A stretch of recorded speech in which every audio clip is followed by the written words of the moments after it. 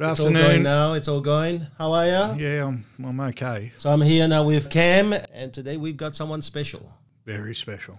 He's been special. That's why I kept him for quite a while, and that is Stephen Thompson. How Hello, you doing, boys. mate? Great. How you going? Great to have you.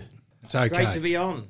Let's have a look. You brought your bottle, man? Yep, I did. Yeah, what is it? Let's have a look at his bottle first. Let's dig into yours. What You is do it? the honours, mate. Yep. So that is less than $50? Yep, less than $50. It's Okay, but that's more than 49. No. Who spends $49 on a bottle Well, of wine? What's wrong with you guys? Well, listen, if it's not good, you're never invited back. You need to understand that. Oh, good lucky. It was under $5 was okay. I picked the worst spot. No, I didn't really. Mate, you've just spent 5 minutes telling me how much your office loves Cristanola and hates me. So Chris- better be a good wine. Chris who? Otherwise, Chris we're who, going to yeah, have a that's right. problem. Yeah. Chris who? Yeah, we're going to have a problem. Hello, girls at the Penrith office. You stuck with me. I hope you enjoy. And it's not Penrith, it was Richmond and Penrith. Oh, who, well, in that's the combined. Cristanola Very fan good. club. The Like, Cristanola fan club. plus, you scared them all anyway after the judging competition the other day. They're going, I'm glad we don't work at Carry On. Steel Gee, sharpens steel, mate. Steel sharpens steel. Anyway, this bottle's a Pepper Tree estate-grown Pinot Gris. It's from Rattenbully in South Australia. Yeah. But it's actually produced by Pepper Tree Wines in Peckolman. So they're getting the they wine. imported it from down there up to Peckolman. So 2017. Yeah. I like that house. It's a nice house up the Hunter Valley. Pepper tree's nice here. Now, is it true that been all there your for a while. bottles overflow, your glasses overflow? No, mate. No. And then Thomas just drinks water because he's got to drive. That is correct too. Oh, we're off to a flyer. It's going to be trouble. Oh, well, boys, how's it been going Cheers. since the competition? Cheers, man. Cheers. Sales competition last week. How did you find it? It took me a week to recover. I'm starting to get back there. Oh, nice. That is nice. Wow. Oh, really? First up, nice wine. 2017 Pinot Gris, not bad. I don't think we've had a Pinot Gris on here yet. No. Good choice. Thank you. Yeah. Not many people dare coming with anything else but Chardonnay. So Oh, really? That'd be my last choice. actually, we had a good Semillon. You remember Yeah, I had that a- Semillon yeah, you I had had? a That couple was of really Sems, nice yeah. too. Yeah. I nearly went a few different ways today. We'll get to mine in a bit. Got scared at the end and went with the old faithful Chardonnay, but Oh, come on, man. We have to test and we try. we do. And we have dare. to get daring. outside our comfort zone, like those people at the sales Oh, competition. exactly. The 14 heroes in the group. Yep. And that's all you hear, really, people talking about it. I mean, it doesn't matter whether it's in the office or outside the office or other leaders. It's, those people who had the guts to stand up and do what they did. It was crazy what they went through. I said to my team, they haven't believed me, but I don't think I would have done it. I told my team, we had a lunch, there were the 15 of us and Marietta was there. And I said to Marietta, I'll be honest, you've got balls that I didn't have because I didn't have the balls to go in that competition. I don't think it's just the balls, it's also the sacrifices because Mm-hmm. these people here knew the competition was on before Christmas. Imagine their Christmas holiday, man. Yeah. I actually visited Spitaleri's place and I saw young Giampiero and he was asking me stuff. He was training during the Christmas break. And so there's an enormous amount of sacrifice. People don't realize when they're standing there, yes, they're nervous because there's a lot of people watching them. Yes, they're nervous because, there's an opportunity to earn a good check here. But they're also nervous because what if the 6 to 7 weeks leading to that went to waste? And so I think that got them quite nervous. Yeah, the anxiety was real. Obviously, I saw it in my office with a few of my guys being in the competition. And from the time that we entered the competition, the anxiety was there. It got real bad the last week or so, but... Yeah, in what Yeah. way? What happened? Oh, nothing. When I say You bad... took time off? The anxiety, just the nervousness about it. And, obviously being married to one of the contestants, I had a bit of more of an insight. How is that for you and Darren? Mate, I'm still... You said you didn't have the balls. I'm still waiting for them to come. When did you get the balls? My wife is anxious on the best of occasions anyway, so Yeah. for her, it was there. Bad was the wrong word. You could just see it. And I felt from the whole time. Because, as I said, I don't think I would have done it. I mean, Crystal's adamant that I would have because my ego would have got the better of me. But, mate. But the proof is you didn't, though. I mean, like me, if it was going to get the better of you, it would have got before it closed and you would have been up there last week. Yeah, no. Well, I don't. Or you just I didn't don't want know to if there's compete any. against Crystal? No, it's not that. I would have crushed and destroyed her. But the benefit as a business owner, it was there for me not to do it. It wasn't there for me to do. And to put my guys in a position that they've never been put in before and they may never be put in again, they're going to be hard to make anyone feel as uncomfortable as those guys felt on that day. And, what situation can't they handle now?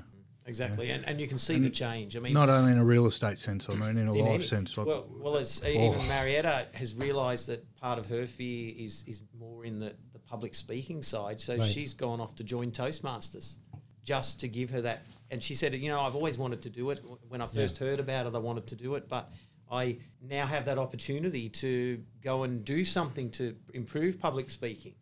And we always talk about, we create our own children. She said her kids are now talking about, Mum, if you were game enough to go up and do this, then maybe we should do this. Yeah, that's an amazing thing. So it's not changing just her life by doing it. It's changing the families. And you can see the people up there, the things that they had to go through just to get there, let alone on the day.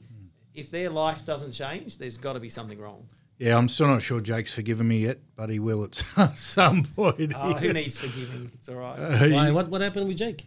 Oh, he was, of everyone, he was probably the least experienced and the most nervous of anyone because he's never dealt with a buyer at an open home and he's never been in a lot of the situations. And when he saw who he was up against, I got a text message as I was walking into the club, "You've stitched me up here." And when I walked in, he was a bit pale, the big fella, but he was the only benchie that got up there and gave it a crack, mate. And I think he gave it a good crack. No, actually, Giampieri is a benchie, mate. Oh, he's a bit... But I didn't realise that, like, watching him, I didn't put him down and say, well, he was the most inexperienced guy up there. I mean, he could hold his own, and I wouldn't know he hadn't dealt with buyers. But this is the quality of what we have, right? So if I could really shock you guys, the winner, well, she's not a full sales.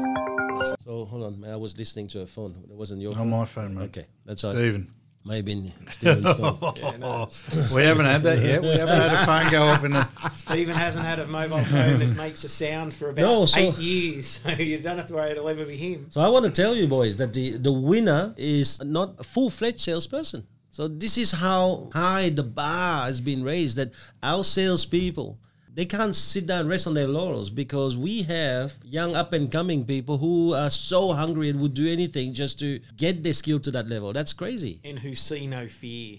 That's the best thing I like, is that you look at the younger people, they just stood up there. All right, there was nerves, I understand all that, but they just stood up there and did what they had to do. Yeah. So it's like you say, I think that next generation that's coming up in sales are going to think nothing. They apply for a job at 18, it's like, so will I be listing next week? Yeah. Do you think there's more people in the room glad they didn't do it or wish they had? Oh, I would probably go that there was probably more glad in the room they didn't do it. There was a lot of remorse in the room, I think, as well. But I think the people who didn't do it and who sat there as an audience were happy, I think, to be there in the audience, especially when Cam Mark II came after morning tea, that certainly, scared them a bit. But no, I think there was a lot who realised that they were happy that people were up there and, let it go. Why do you think different? You think that there was a lot in the room that regretted not going? I didn't have a feel for the room at all. I was having enough troubles sitting where I was sitting, mate. I take it off the judges, really. Like, sitting there, I don't know whose seat was hotter sometimes, the judges or the contestants. I had my watch on, got to 168 beats per minute, my heart rate at one stage. Oh, really? Yeah, it was odd. Is that when you're being nice or when you No, it wasn't. It was director? The whole thing was real tough. From the moment we got the questions and I realised that we hadn't trained on some of it, to the look on the guys' faces when the first questions got read out and 14 people realised that they probably hadn't trained on some of it, to having 3 of my team members in the actual competition and one of those being my wife. Like, I had not as tough a day as them, but I was ready for bed by the end of it, mate. Yeah. I felt every single bit of it. And then trying to score it, I mean, man, it was not fun. Yeah. Oh, well, It was educational. I think the judges did a great job, though. Yeah, I mean, you've been a judge before. I've never been to one of the competitions before. Oh, really? It must have just finished in Synergy when I joined. Right, I see. So I'd never actually been to one. So I'd heard them talking about it, but never actually been to one. I thought that you've done it before. No. Oh, I see. But it was good to watch. And it's funny you talk about being tired when you go home. Do you know being in the audience was just as tiring? Because you were sitting on the edge of your seat, basically feeling what each contestant was feeling. And, at the same time, I'm looking at the crowd, and you've got the crowd that are there to support. and you've got the experts who would never have the guts to get up, who were sort of sitting there going, oh, that was wrong. I mean, who'd do that? And then you had the people that are there going, yes, you can do this. Come on, no. And they're nearly wanting to whisper the next answer for them. But it was such a camaraderie in the room to have that, you know. I'm glad I didn't get to see any of that, people telling people they were wrong or judging them up there, because that would have done my head in. These people are up there giving it their absolute best and doing something that you didn't have the balls to do yourself. And you can sit there and especially if they're vocalising it, if I'd have caught any of that, mate, it would rub me right up the wrong way. It's human nature, I get it, but what sort of humans are we trying to be? The bits I did catch were mostly when the applause came. I mean, at one stage, Dazza got applauded for just doing the objection handling skeleton correct, and small moments like that I picked out I thought were brilliant, and they heard that on stage. But I think if there were people that were sitting there judging and critiquing in the negative, I think they need to have a good hard look at themselves if any of them listen to this, because that's rubbish. Yep, fair enough. Yeah, well, that's fair. The judges really were stressed because the things were happening live and they had 5-6 scorings to do every single time. So when a person finished, they still were scoring. Yeah, it was hard work. And I think there was a lot of work. Plus, I tried to slow it down. I asked the guys if we could have a minute break in between each contestant, because you need to listen to everything that the people are doing and judge them accordingly. And some of the times I'd looked up from a score sheet and we were halfway through someone else's crazy intensity in that room, mate. I think the other thing I also wanted to address is the questions in the first session. Like, I know you said it was a bit difficult, but really none of those questions were outside the manual. No, 100%. We have the basics. And I think that this is what people need to understand. You can't just go through the manual and think that because you've done the speeches, you know the manual. The manual has got all of those words around the speeches for a reason. Is that so? If you can master all of those things, then yes, I think that you have a great career in sales. If you don't, well, outside those speeches, what are you going to do? I think that when someone stands in front of people and doesn't know more than 5 ways of prospecting, what is he going to be doing? He's going to be phone prospecting or door knocking for the rest of his life. When someone stands at the front and may know all the keys of negotiation but doesn't even understand how is the key of power being used and how do you play it, then chances are they're not going to be doing that out there. Yep. You know, you have to really dissect, take the manual. And I think that whoever's done that, win or lose, those 14 would have gone to the next level. Yeah, I mean, they've already gone to another level, but we did our first training session this week was a review of that competition and where we need to improve and what things were missing, and the basics was mentioned because obviously we all copped a shock when those questions were coming out. And I explained to the guys and they all 100% agreed that having that knowledge, even though it's not practical in a speech sense, yes, it's not a speech, but having that knowledge behind you helps all those speeches come along anyway, and knowledge is power. And when we're talking to people, so it's something we're going to focus on more now. We've agreed to study certain pages of the manual each week and have exams on it, and that was them coming up with that. I just stood at the front and wrote on the whiteboard. How good's that? Apart from all the great things I would have got out of the sales comp and the experience that the ones who went in it went, now they're saying, hey, can we change our training to include this, this and this? Like, imagine the power that's now got. Oh, mate, that's why I had a fair bit to say on one of our podcasts previous about people who weren't entering the competition or leaders who weren't getting behind it, because there was only upside. There was no downside to it happening. Now, my guys, even though Darren won $1,000 and Crystal won $500, they spent the weekend lamenting the things they didn't know and the lines they didn't use and I should have said this and I could have said that, and they've brought that straight into the office. Said we need to train on this, and this because we want to be better. Because they had to feel that they were the ones standing up in front of 100 people, missing stuff. And the winning is a powerful thing, but I think in having that experience to say I never want to feel like that again, or I never want to get asked that question again and not know the answer, is just as powerful in the opposite way. So, and it sounds like it's been a pretty common consensus. The officers that had those 14 people, their training had to step up a leg this week because they've all come back and said, this is what we expect now, this is what we need, let's make it happen. Yeah, I heard some of leaders who were telling me that their staff are actually pushing their training, that their staff was actually not happy with the level of training. So that's a plus, that's a win.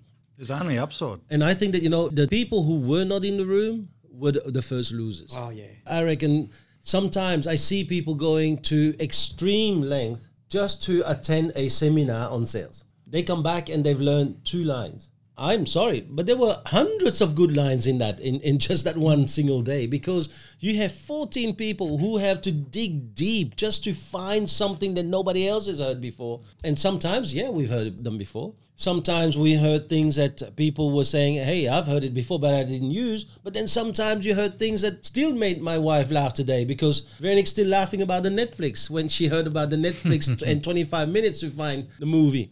She still remember that. And those are the good closes, because they're coming from people who spend 6-7 weeks thinking about the lines. Does it develop that off the manual where it said the video store, but the video store's not relevant anymore? So that was training the day before he brought that up and said, well, there's no videos anymore, but what about Netflix? So. And is Veronique imagining Thomas sitting there with the remote for 25 minutes? I don't. Actually, it's her doing it. Oh, it's her who does it. Yeah. Kim tried to say it didn't take 25 minutes for her to find a show. I'm here to call Kim out and say, bullshit, Kim. Well, yeah, who knows exactly what they're looking at on Netflix? It's rubbish. Yeah, what we've got to check is Kim allowed to have that remote? Really? I mean, she's got 2 kids and a husband, and, you know, maybe they've got the remote and she's hoping one day she'll be allowed to have it and find out what it's like to use. What about the leaders who were not there? I mean, we understand about the teams not being there, meaning they stuffed up. They didn't have the opportunity to learn those 1,000 lines. But I think that the leaders... First of all, the leaders who had a competitor there should have been there. So there were actually, I know you said that. I was trying to look in the room and see. So there were competitors that had no leader there. Yeah. That's disgraceful. Or they had one of their leaders, you know. And I think that when you have someone going outside and going beyond their comfort zone, you have to be there. How many parents take a day off so that they can attend their children's biggest moment? When you have a guy who's about to go through the biggest moment of his life and he almost won if he ended up in the top 4 and you're not there, are you serious? That's bad. You got a problem. But I think the leaders who just didn't go, whether they had someone or not, I think they lost what it's all about. It's being in a group. You're in a group, you're in a family for a reason. Correct, yeah. If I didn't have a competitor there, we still would have had the same 15 people there. It wouldn't have made a difference, because that's what you're doing for the group. And you're still there for other people. I mean, there's people where, you know, even Lisa, I went to recruit training with him, he was there, and they were there. And others have said the same thing, that, oh, you know, they were in my recruit training class. You've still got that camaraderie that for the group. Mm-hmm. So for a leader not to be there, it basically said, it's not worth my time. I shouldn't have any of my team there either. That's the sad part. Yeah. Listen, mate, we're not camels here. You're going to have to understand this. Yeah, you've got to feed us, mate. Yeah, it's one thing to it's your bottle, you do something with it. Yeah. Okay, so the rules weren't given to me there. That's okay. Yeah, but you also have to finish yours, otherwise it's unfair. Yeah. No, stop. I've got to fill yours up because, you know, isn't it every time I've head from your direction, I run into an RBT unit? So it's not the days that we do wine and wisdom. Oh, okay, wine and they wisdom. Know to stay away. It's not out today. Yeah, actually, while we're talking about this and while you're finishing your thing and then fill it up, some people have been talking about maybe we should be releasing the bottles that we're drinking a week before or 2 weeks before, so that they have the opportunity to go out and buy and then drink them with us. But I'm not so sure, because, you know, if you look at the podcast, you can see the wine, freaking go out and get it. If you can't, skip it this week, get the bottle when you're ready, you know? Yeah, I thought it was a good idea, and then I discussed the idea with my significant other, and her point was just go and buy the wine before you listen to the podcast, if that's what you want to do. But some people, I understand, because Christian Owen is such a great guy that they can't wait and have to listen to the podcast on the spot. Hey, being jealous, mate. Mate. He's a nice guy, right? So he's a legend, the big fella. But I don't need his fan club. Come on. And it's like, you know, I feel like I had such big shoes to fill, but after what you told me about Chris, it's like anyone could turn up now. So the only thing that's big on him is his waistline, mate. Anyway, I couldn't have put my bottle up 2 weeks earlier, because when I got a phone call yesterday saying, what are you doing tomorrow afternoon? I need you down here. I didn't say I need you down here. I would like would you like me to come down? Then, yeah, I to see how leaders who exaggerate things like this, what the hell you reckon happens to their team? Prone to hyperbole. We're talking that is totally ingratitude. We're teaching people about gratitude, but that's ungrateful, right? You can't get away with any bullshit here, Steve. No, man, this is how it works here. Already warned it wasn't beer and bullshit, so it's all got to be the truth. Well, beer and bullshit is coming. It's an idea I'm developing, but I think I drink too much. So we're gonna. No, I was talking to another leader, and I said, not only you're not there, which I think it was out of laziness. He didn't want to be there because that was a day wasted. And he didn't get his team there. And that's when I said to him, that's the leadership fuck up. And that's a big one. Because as a leader, we are constantly looking for opportunity to get our team to think the next level. I tell my daughters all the time, life, success, anything, sports, school, it's all about 20% skill, 80% attitude. When you get someone to go out there and listen to people, yes, you may learn the lines, that's 20%. But when you see people who are 3 months in the business getting into the top 10, when you see people who have attended the recruit training 4 months ago or 3 months ago and who are now in the top 4 and who end up winning, suddenly there is something inside you that get inspired. That's why we love heroes. We love heroes because they inspire us to the next level. And so a leader who does not understand that, I don't think he's a leader. That is not someone who understands inspiration, right? So as a leader, we have to seek every single opportunity to get our team to go to the next level. And we have to keep them away from anything that just keeps them on the norm, not going out of their comfort zone. That is our job as a leader. It's not about, I tell you to do something, you do it. No, it's about you finding those nuggets of gold where your team can really spring forward from there. You know, and I think not getting a team there or not even understanding that, it's an impediment to leadership. And I feel for the team who are being led by a leader like that. I nearly didn't go. You know that. I was, I didn't talk about you, man. As late as I was talking about Wednesday some Cameron night. Wilson. Yeah, no, it's all right. As late as Wednesday night, I wasn't going. Now, my reasons for not going, I thought were valid. And, yeah.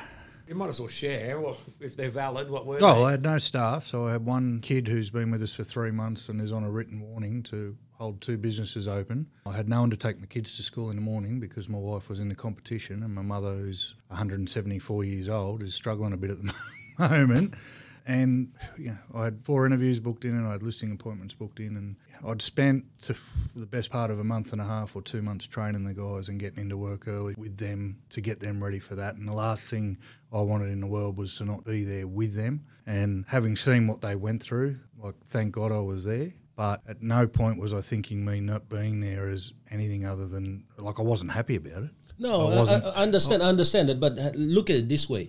What about one of those sales guys who just had a baby, who for the last 6 weeks, because he had a baby just about 2 or 3 months ago. Hasn't slept, Yeah. I know. For the last few weeks, has not slept. For the last few weeks, really, do you really think he wanted to put that time into those books and manuals? So what about you sending out a message to say, you know what, I feel for you, and this is what I also do. I think that, when you stop and you look at just, this is the one day when I have these sacrifices. This guy has gone through 7 weeks of sacrifices. So I think, man, you had no excuse, right? That's so right. thank God you turned up, because you wouldn't be talking right. Yeah. But for someone who always tries to find a good way out of something, I closed my Penrith office that day because everyone who was available to work there wanted to be down supporting Marietta. Brow was closed, mate. So we closed it. Yeah, And I if get you, it. the worst thing is your kids didn't make it to school and they got to come and watch their mum, a hero, standing up in front of the crowd, that would have been the best thing. I think if there was a mistake, that was a mistake you Who made. fucking invited him to this podcast? I'm sorry, mate. That's why he's going to come Bring back Danola. No, He can because- only put 4 words together. And mostly it's, you've What got a big prick. fat head. You can't say shit like this, man. Yeah, but I didn't, look. Yes, you miss an opportunity to inspire your I kids. did. Absolutely. Okay, that's fine. But it was not out of, Out of stupidity. it was out of stupid. It was out of not thinking. It was out of, I didn't have a solution to the problem we had. And look, I don't want to go into it, but my mother fucking does enough for us. So that was a huge... Yeah, but then don't go into it. I mean, why do you say I don't want to go into it? No, Then no, you just explain. but all I'm doing is making excuses. saying is- My thought process was governed by, Yep. we can't close the offices, And it's your mother's fault. and it's my mother's fault. Yeah. What? For being too old and not being apt to take the kids to school properly. No. I don't think he quite said that. I don't think we No, should I'm just trying to fall off. understand, because I'm trying to cut the story short, man. She's not well, mate. I understand that. So Right. she didn't have to depend on her, mate. Well, I didn't, because I didn't think of taking Should the have kids. Uber. No, I should have brought the kids. No, that's right. That would have been great. Mum! Indy, shut up. Maybe that would have helped him I to need let to go to the toilet. That may have Mum! helped him let go of the rope next time that he's swimming. No, that's Indy, not Isaac. No, I'm talking him. I'm talking to him. Isaac would have been, you said the F word again. So let's have a look now. Let's go beyond that now, guys, and let's have a look at some of the leadership issue here. What's going on? Why is it that in a small business, most leaders are reverting quite often, and especially under stress, to just making the people work their bum off, and think that working their bum off without increasing or improving their skills is going to make a difference? Like I'm sure, for example, one of the leaders, he didn't take his 5 salespeople there because, well, that's one day's work. Okay, but that's one day's work of them not improving. Let's imagine they come back with a listing. I'm not sure it's going to sell, but let's say that they come back with one. What about them coming back with more? I had a call from Sam 2 days after, and he is still jumping up and down. He said, Thomas, I got 2 listings out of this already. I've just used 2 of the lines. The guy's, he's jumping out of his skin because he thinks that of all the years he's been in real estate, just the few lines that he's learned and the few tips he got just took him to the next level. But little did he know, it was the inspiration that he saw. Seeing people who had the guts to go out there and do that. And he said, man, that little Giampiero, I can't believe him. Right? Because he's known Giampiero since he was a child. And now this kid is standing out there, not trembling. Any question, he just came back with an answer. And Sam just still couldn't believe it 2 days after the competition. And that, to me, man, you can't buy it. There's a huge lack of foresight, and we talked about that when no one was entering the competition, the lack of foresight and the lack of being able to see what this thing potentially could bring. Like, we'd been drinking at Scarborough when you brought up the idea, and even after a few bottles of wine, it was a no-brainer that this was going to be good for the business and good for the network, so get behind it. But it can lead a horse to water and all that stuff. So, yes, there's a lack of foresight, but did we not do a good enough job of selling it to people? I think the people who were there did the selling. It's the ones who weren't there. So to get more people there and more people involved. There were people there that had none of their team. That's what I mean, though. But there were people there who had a team who didn't. But then there's, like you say, people with 5 team who didn't come. So why was it a good idea to have your team there, but not a good idea to have someone in the actual or people in the competition? I think we spoke about that already. There's a lot of vanity. I know that quite a few teams came up to me, the managers, and actually said that, the teams are now ready to do it next year, or there was one next year. And I'm thinking, I'm the one writing the questions. What if I just change the entire format? You coming to this competition to see the format so that you could be ready for next year? That was silly. In life, the entire thing, to win that $2,000 check, that was all about going to a place you don't know and do something about it. It's like if you went to a listing presentation, do you think you know in advance what kind of owners you're going to meet? What style of house they live in? You've got no idea. You go in the dark. And the competition had to try to simulate as much as we could the darkness of a real listing appointment. The stress that you get when you knock on the door and you're going, I hope they're going to be nice people. Yeah, a lot of people had to go at me about the way I went in the objection handling, but there's a few points to that. One, there was 10 people there and 4 of them were going to make money, and we had to separate the people. So had to put people under as much pressure as possible and see if anyone was going to crack. Because the scores, after 2 rounds, I had 6 people on the same score. So try and separate. Someone else said to me, well, I've never been in an argument in a listing appointment or an MR ever. But what if you were? And what if you could handle that off a break without any worries in the world? So I don't, And someone had to have the director style about them anyway. It needed to have that director. What bad could come from it though? Like Josh and Luke. Putting someone under stress. I mean, it was a competition. So everyone's sitting there going, yep, move on to the next one. Yep, move on. That's not a competition. Everyone's saying, oh, glad I wasn't up there in front of you. But those 2 guys that unfortunately drew me twice were up there in front of me.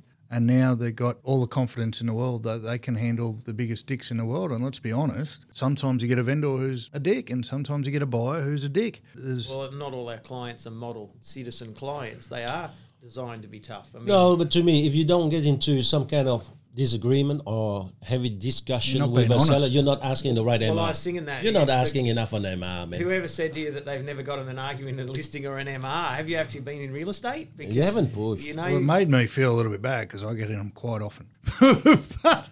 but they're always on the premise of they're being honest with me and I'm being honest with them. To those guys, if they listen to this, all I was after them to do was stop for 1 second and go, how can I help? Because obviously I've annoyed you somehow and check in. And instead they kept coming back at me. So fuck it. If you're going to keep coming back at me, I'll keep coming back at you. What I would do in that situation if I'm in someone's house, and I've been there, where somehow we were getting along nicely and then it turned a bit aggressive, I've pulled back and said, sorry, I've missed something. Let's get back on the same page. And all the carnage would have ended had one of them done that. And I gave them that feedback afterwards. We've got to put people under, and that's what training should be. We put people under that sort of pressure. What's your sweating? Bleed in training so you don't bleed out on the street? Or? No. Sweat in training so you don't have to bleed in combat. Yeah, well, that... Bleed in training, you have no more soldiers, mate. Yeah. And everyone to a T... Not left. Everyone to a T in our office came back and said we need to be harder on each other in training. Well, as you know, I work with in my Richmond and Penrith teams, there's only girls. And it was interesting, the dynamics of the ones who go, oh, gee, I was always a bit scared of Cam, but I mean, now I'm even more scared of him. To the others who went, you know what? He made that a competition. It wasn't up there to sort of just swap. It was tough. You fought them a bit and you went that just to see, will these people keep fighting or are they going to run in the corner and cry? It needed that. It's called a competition for a reason, not just stand up at a prayer recital and say something and go, next, you know. As I say, working with all girls, you see the different dynamics. Who's prepared to push that bit further? Who was going, okay. And you could watch it on their faces. I mean, I love watching crowds. I love watching people. So, yes, I was paying attention to the contestant, but in the same breath, you're a voyeur. I'm watching people. Not in that way, thank you. But I was watching the faces of the people who think, yeah, I could do this. But then as soon as a tough question comes, they look down and think, no, I'm glad I wasn't up there, you know. Or the one who's, you know, as I say, you see that on the face and they're wanting to whisper the word to the person because they're so close and they want to help them. And it's just interesting that you watch and you could see the ones that go, oh, gee, he's a bit of a tough guy. And the other ones who go, yep, got some competition now. Let's see how this person sweats because, as you said, we need to sweat in training. Yeah. Lauren Wells came straight out after that and chose me as her partner for the role plays. That's the difference between, oh, shit, Cam was too hard and I'm scared of Cam, to the chick who won the competition came out and said, you know what, I choose you. And she wasn't to know that section wasn't set up to be adversarial. We weren't meant to cause any issues with that. They were meant to teach us. So she was never a risk of me being tough on her with any of that stuff, but she wasn't to know that. And even Butcher said... Are you saying that you're responsible for her winning? No, I'm just saying the difference in mentality. No, that was Kim. The difference in mindset to someone going, oh, that's a bit harsh and oh, geez, I hope I don't get him, to I fucking choose you. And hence why she won. So you girls in the office and everyone everywhere who is on different sides of that fence, work out which side you want to be on, because I choose the one who goes, I want that. It was actually also nice to have a few mothers there and a few spouses there too who've never seen real estate, because they could now see. I was actually very, very happy to see Angela being there for her son Giampiero. And you could see all day long, mate, the pride of a mother, seeing a young son who a little while ago just started in real estate. And what he's doing now is just crazy. That kid, his future is going to be fine. I think that gave the entire family a feeling that they're going to go on for weeks. Competition is the fantastic thing. I was thinking about what you just said not so long ago, Stephen. The person who sat down there and thought, oh, I could do this, and then listened to the next line and thought, oh, no, I couldn't, was no different to the person doing it. But the person doing it actually was conquering the demons, where the person sitting there and saying, oh, no, I thank God I didn't, were actually giving in to their demons. And life, or the measure of how much you achieve in life, is how much you actually conquer yourself. But I think that then now goes back to answer the previous question, why did leaders not come and why did people not bring their teams? Because some people just aren't at that level. They don't think like that. Didn't think of what it would offer their team in a day. They didn't probably think of the camaraderie, and maybe, as you said, they thought of that one listing the team could get or the one sale. They didn't think of the 10 sales that someone might get now after having that. I can tell you. They're probably the same people, though, that lament a lack of training or say things like, oh, the team's not training hard enough, or even though they're not doing the training themselves, say stupid shit like, or they say they our don't team's train. really well trained, and then, you know, you walk into their office and say, what's the first 60 seconds? And someone goes, the what? the first what? And then you straight away know they're not training. Yeah. You know, I mean, even with Port Macquarie, I mean, we've got Cheryl in our office. Now, she's been in real estate for 28 years, and she's had a bit of a different style of real estate. I think she might have been commission only most of the time, and, you know, she made a few sales each year. She was happy, you know, that was for her. And she's had a little bit of a settling into our office, but she said to me, I have never experienced training like this. Yes, I had to get up at 2:30 Thursday morning to do my makeup and get in the car and drive down for 5 hours. But I've never experienced something like this. And I can tell you, every day since then, that girl's had a result. Wow. You know, it's just, you can just see that it was like just that click she needed to think, Wow. I'm part of something bigger and let's go. You know, if that's what happened for that person, that's awesome. If someone else picked up a great line, everyone's going to get something different out of it because they're all at a different level to get something else. But if you don't even go... Gave my wife all the confidence in the world, mate. She hasn't stopped giving it to me since, so thanks. Thanks a lot. Yeah. Thanks a lot. That's good. No, You mate. probably need some back. Right? From what Chris says, you probably need a bit back. Mate, You had your partner there. She's never been real estate. What do you think of the day? Oh, she's still...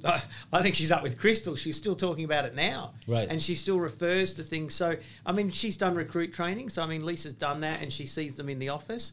She just talked about the people, the strengths they had. And I think even the word heroes was something we talked about. Of these people might not have been out fighting a fire or rescuing someone, but to get up in front of those people is that same level, same quality, same calibre. So she was just wowed by it. nothing that could have expanded your comfort zone more than that day. I've talked once before about getting comfortable with being uncomfortable, and I went through a stage where I used to find things that I hated and do them on purpose just so I could get more comfortable with everything. We keep saying intensity, but the pressure and intensity that was on that day, mate, they grew exponentially. And my wife jumps out of planes. I think she's a moron, but does it without even breaking a sweat. I saw some sweat from Kay Wilson sitting on that stage, you know. For people not to see that and not be there and not understand the magnitude of it is sad. It's not even disappointing. It's just sad because you know that they've lost. But on the flip side, I don't care. My team was there. It's a great life moment for it. Forget real estate, forget business, forget listing appointments and all that shit. What a life moment. Like, not a lot of people know, but Darren has played the last post in front of 45,000 people at Sydney Football Stadium on Anzac Day at an NRL game. And I had to remind him of that because when I saw the anxiety levels in him, I said, mate, you've played the last post in front of 45,000 people. This is nothing. Playing the bugle for him, easy. Doing that, it far outweighed probably even that performance of his. So, huge. But I don't argue it. I've stood up in front of 1,000 people at a dinner and done a charity auction. Yeah. Think nothing of it. Stand up in front of that group.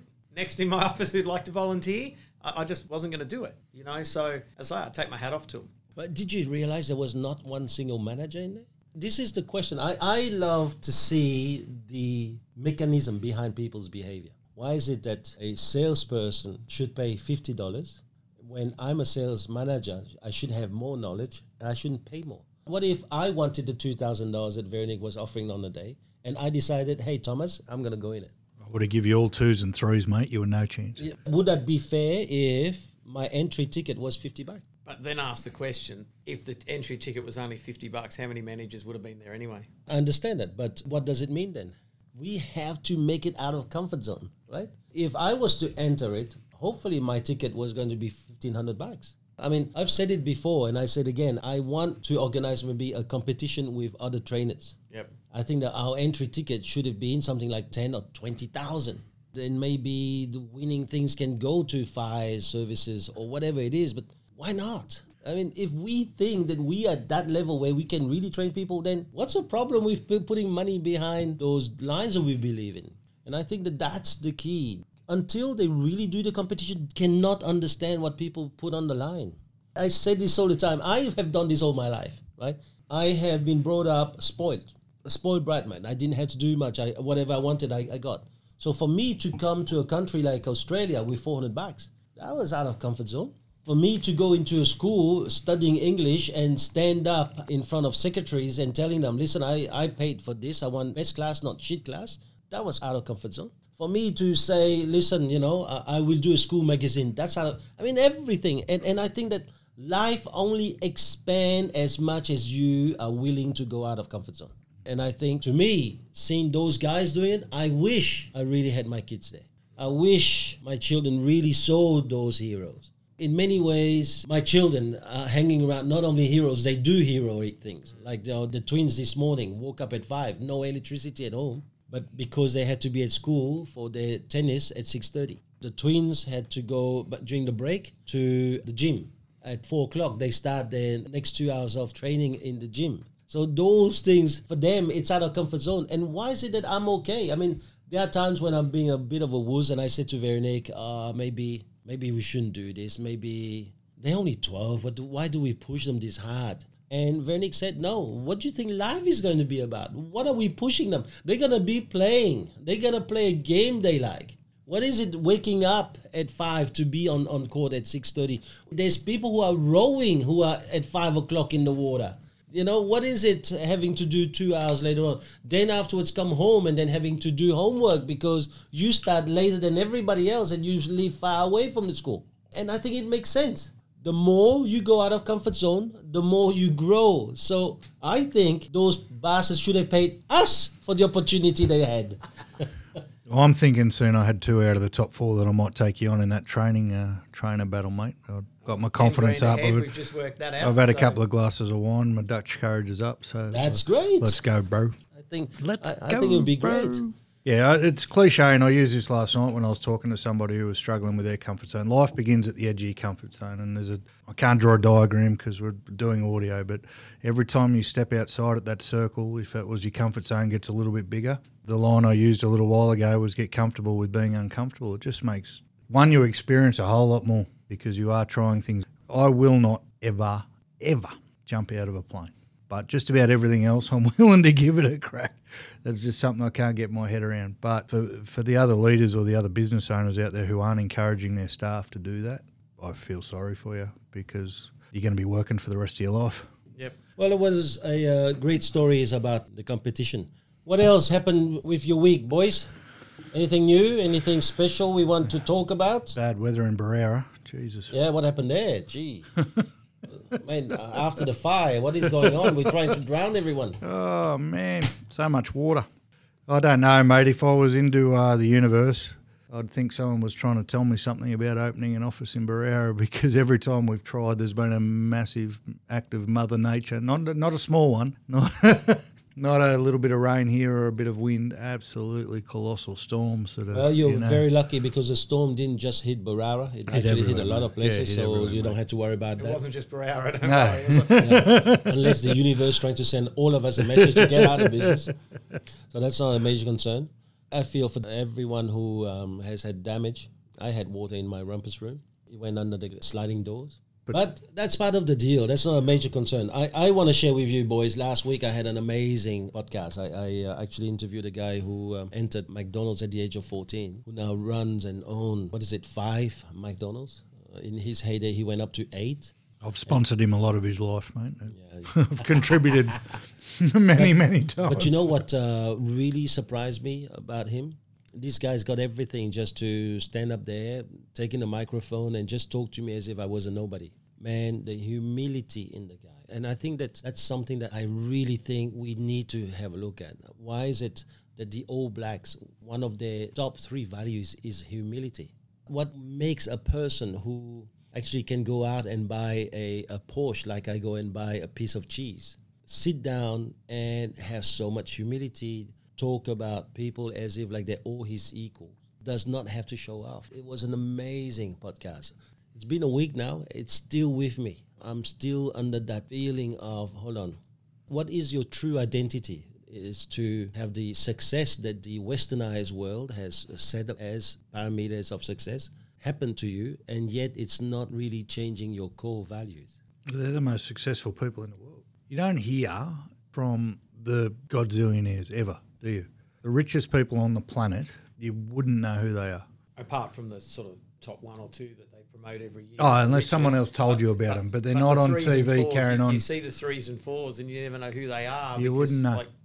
Exactly like this. They just live their life, do the good they can, and they don't carry on. The best sports people on the planet, you don't hear from them. Like the press shoves a microphone in front of them, but you don't hear from them. All the guys that are top 20 in the world down, you hear from them all the time because they're never going to be number 1, and that's why. Success leaves clues, man. It's not that hard to figure out. The richest people on the planet, if money's your thing, the richest people on the planet, you don't even know who they are. Why? Because you never hear from them. Why? Because they have humility. And then maybe that humility is the reason they got as successful as they are. Well, I think that's the key, though. If you can run a business and run your life like that, you're going to have the following, the people, the people that want to stick with you, the loyalty. We work in It real just estate, follows. mate. And every time I see someone spruiking about how good they are on Facebook, who's another real estate agent from another franchise or from anywhere, you just know straight away they're not successful. They might be successful in, I sell 50 houses a year successful, but they're not successful in, I'm going to be able to create a business where I don't have to work anymore and have 50 people selling 50 houses a year underneath me. The loudest people, and it's the same. There's a saying for old pub drunks like me, it's the quiet ones you got to watch. The bloke who's in the corner of the pub yelling and screaming, you don't have to worry about him fighting you. It's the bloke who's sitting in the corner not saying a word that's going to knock your teeth out. And it's exactly the same. You've only got to look through the list of the most successful people in the world. It's never the loudest bloke. It's never the Are loudest you bloke. saying we had to be worried about Stephen today? No, he's saying way too much, mate. You're a bit worried. That's why you've never got to worry about me, because I'm all just hot air, before we mate. Hey? All right, mate, let's dig into your wine, man. What have you got for us today? Almonds. All right. So the very first podcast we did, we talked about how Crystal and I went to a cellar door in the Hunter Valley, and they told us that no one does buttery Chardonnays in the Hunter Valley anymore. You can't get them, and our winemaker won't even make them. And then we went to the next cellar door, and it was to Julius, and I said, there's heaps of buttery Chardonnays, go here, here, and here. And we talked about the ego of it and the competition of it. Yep. And that cellar door that we went to that said there was no such thing was Cockfighter's Ghost. Yeah. Another tip for people, the bottle next to the Coles in Barrera, great bottle shop. I went in there, they got all the Hunter Valley wines, they got quite a lot of boutique wines. It's a local liquor, so you wouldn't think much of it, but great bottle shop. So I went in in the shopping. the one in the shopping centre Yeah, next to the okay. Coles. It's Okay. a local liquor, but I actually had a crisis of choice because I'm like, which isn't. Oh, well, that's fantastic. It's Then, a bit different You're here. going to win every one in wisdom from here on then. Well, maybe not, because this isn't meant to be a big buttery Chardonnay, but this isn't the one we tested while we were there. We tasted. This is their reserve. It's a 2016 Chardonnay, Should be nice. and I thought I'll give you blokes a chance. Okay. All right, so we'll see how they go. All right, let's try it then. Stephen, what about your leadership, man? How is it going with all the women? He's surrounded by women, mate. He's doing something You've been right. working for so many years, mate. While he's doing all this, I might as well just ask you. Is leadership of a bunch of ladies harder than leadership of a bunch of boys? Yes, definitely. All right, cheers, boys. Cheers, boys. I know I'm putting you a little bit on the spot here now, but That's not bad, actually. Oh, Might have to stop looking at the bottles that say ladies Chardonnay and throwing them back. ladies and you know. gentlemen, It's not too bad. it's Danola got a bit said- of butter to it too. Cockfighter's Ghost. I'd hate to tell you. Danola said you wouldn't know a wine if it slapped you in the face, but that's not too Danola has no grounds to stand on as far as wine goes. so just to ask you Yeah, a so question going again. back, going back to working with all women versus men, and I guess I get the best of both worlds because Port Macquarie and Foster have got men involved, but it also gives me it's an easy question to answer. You just have to deal with them in a different way. You would understand, Cam, I think, dealing with a guy, it's just straight face to face, guy to guy, it's how you sort something out. Yeah. With the girls, you just have to listen a lot more. Let them talk.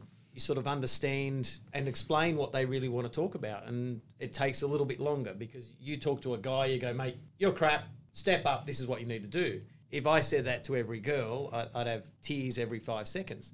So you just talk to them about why and what they're feeling, and then very quickly you move on and get the same result. So Thomas said, is leading a team of girls easier than leading a team of guys or a mixed team? And you said, yes, it's easier. But I think it what you is just easier. described to me doesn't sound easy. no, I actually think it's easier. Having to listen to what they actually bloody want and care about their cats, dogs. That's why I have him, mate. He will say the shit that I wouldn't have the It audacity doesn't to sound even- easy. Kicking a few blokes when they're not doing their job, piece of piss, mate. Having to listen to girl troubles 24/7. But it's not shooting. 24/7. I think that's the difference. A guy will... Love you, ladies. Sure now.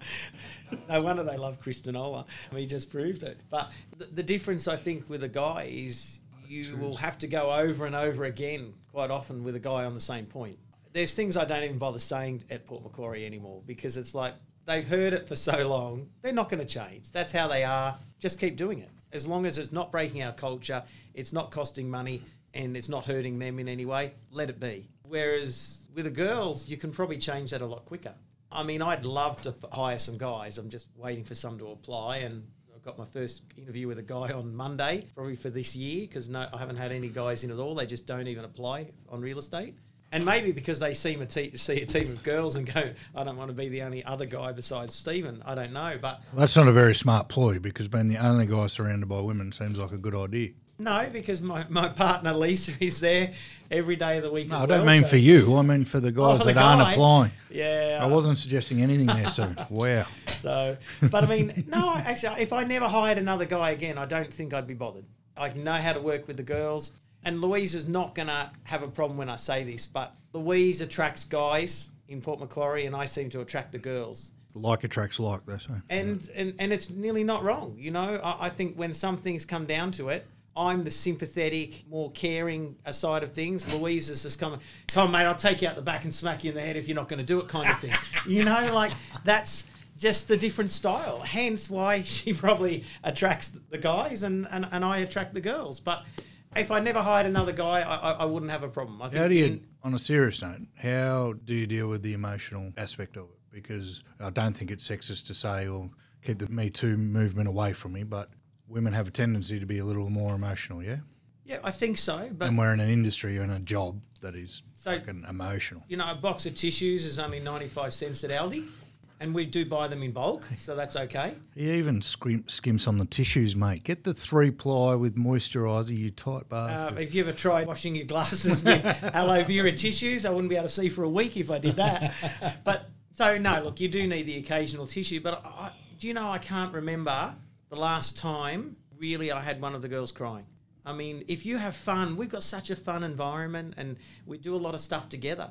And we've had some, I guess, bad times. Jessica's had a little bit of bad health recently, which she just got the all clear on, so she's cancer free, fantastic. You know, lots of follow-up On you, checks, Jess. but you know, it's been an emotional time, and yeah, we've had a few tears with Jessica, but it's not work-related tears. It's worry of what was happening, but I think it's just the fun. You make that environment. You know, they also know that they can come and have a cry if they really need to have one.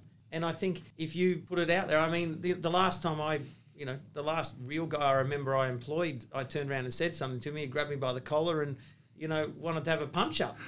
Now, I never have been one to sort. Can't imagine why. I've never been one to want to sort my battles out with my fists, you know. So if sitting down talking to someone and it takes 5 minutes longer, because I'm not going to sit there for half an hour, I haven't got that time. If it takes 5 minutes longer to listen to what someone's got to say, then let it happen. So, no, I think it's easier. I don't know if it's easier because they're women or easier because they're men, but I know a lot of my struggles is not having a one-size-fits-all management style or leadership style. So for me, either having a team of all men or a team of all women in some ways would be easier than having a couple of guys and a couple of girls, because they are so different and we do have to manage them in different ways. If I had a team of guys, we could yell at each other all day and nothing be done. If I had a team of girls, yes, I'd listen for hours and hours and hours. But I'd listen and you'd know what you're managing. Whereas in my office, I've got to balance the both with the both, and I could go 5 seconds after talking to a guy and saying, come on, mate, pull your head in, it's time to go to work, to trying to have the same conversation with one of the girls that has to be done in a completely different way. You know already, so you know that you've got to have that different conversation. I know. But at my current skill level, all right, that's still a battle I have on a daily basis. When I started, mate, it was, you're all the same. I'm going to speak to you all exactly the same way, and you take it how you take it. And if you cry, you cry, and if you don't, you don't. And I'm changed and I'm growing, but it's still sometimes I'm like, if it was just all the same, life would be easier. Probably the difference I find is, unfortunately, I have a relatively high level of sarcasm. Sometimes the sarcasm will come out, which stops the tears coming and brings a little bit of anger towards me.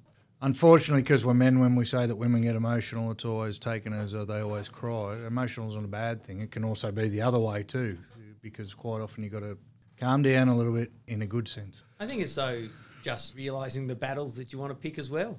And I mean, that's advice for anyone with teenagers too. All of them. You just decide which battles that you want to pick and which time you want to jump in and really prove your point that I'm right, or listen to someone else's point to see what they're doing, or just think the world's not going to change if I don't sort this out, and you let it go. And I think that's probably the part that you do more. It's you can always tell who is very emotional this current week. They're the person that you go have a nice friendly chat to. We're not going to talk about any performance issues. You just know when to pick it. You become a bit of a good reader. You would just be the same. You've got a wife. You know when's a good time and when's not to. You know. Yeah, but I just go in anyway. You're going anyway. No. Get outside your comfort zone. I think it's a missed opportunity in a lot of senses. Women have more natural gifts than guys do, I think, when it comes to sales, or especially in what we do, because empathy and care is so important to earning someone's trust. I agree. I don't get a lot of feedback from vendors or whatever that have spoken to other agents that have been women where they've said, oh, that guy just seemed slick and, wanted to wheel and deal, which us guys often, if we're too salesy, get labelled with. And it's the one thing, one of the very few times I've agreed with you, TL, about my wife is put her in front of someone, no one's ever going to say no because her level of, and it's her listing their property. Or, I've never said no to that either. But, and it's one of the reasons that she is still great at the sales side of things. And I think a lot of women don't realise it or don't believe in themselves enough. But if you can go around to a house and have someone fall in love with you in a completely non-sexual way, but in a friendship way, they're going to sell their house with you. And I think we miss a trick. I think you're on a goldmine having an office full of women if they are portraying those values and if they understand that no one will ever say no. How does a woman going up against a man ever lose a listing if they understand that I can just be the mum? And I listed a house the other day and, get on perfectly with a client, no issues. But the one question she said, you do have some women work for you, don't you? And it's like, I only have women work for me. But I thought, it's funny. I'm the only guy and they still wanted to know those women. So I find it, when we look at the clients they attract, and I'm sure there's sometimes we miss out on the odd listing because I don't get the opportunity to go back as the man that maybe someone was looking for. But realistically, who makes most of the decisions? Who comes and looks at homes mostly the first time? It's women. So it's become a very, I reckon in 10 years' time, possibly there'll be no men left in real estate except the principals because it's becoming such a female-dominated industry. Yeah. It wouldn't surprise me at all. I was just 10 years before my time, but, The skill level comes in the close. I think as long as we can train our ladies to close, because people still need to know that you can do business. People still need to know that when you're standing in front of a buyer, you're the person who's going to get them the most money. Apart from that, all they want is empathy and care and someone to understand their situation. Who does that better than the mothers of our world? That's right.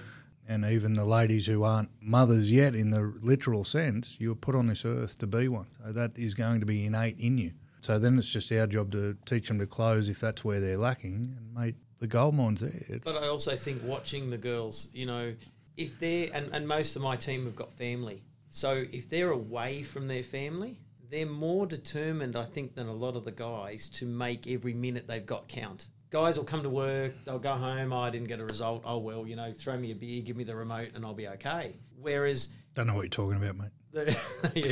And whereas the girls are thinking... He's got cameras on my wall. Give him his remote back. He's got a knife, I'm not game.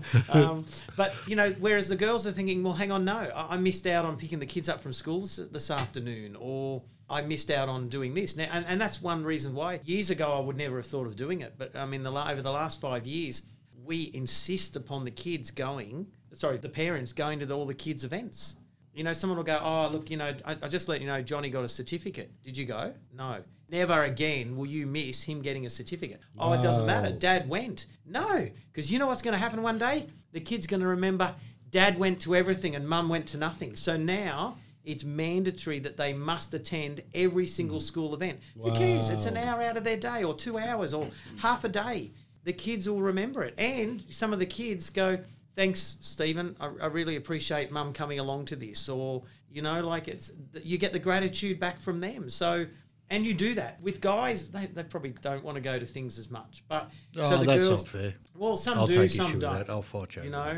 I've got to find something. But, they... He said not as much. He didn't say... They didn't say not at all. But again, if I had guys, I'd be pushing them. I had to threaten one of my girls once with, I will ring your school and get the yearly calendar to know what's on and mark it in your diary. Very quickly, her diary suddenly appeared, this, that, and whatever.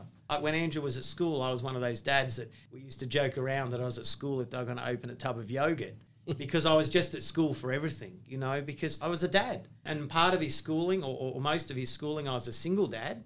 But I raised him so he could go to school, and he needed to have his dad there because, I mean, Kermon Public School, every single mum was at school. I mean, every mum was at school, and there weren't too many dads, but he didn't have a mum who could go.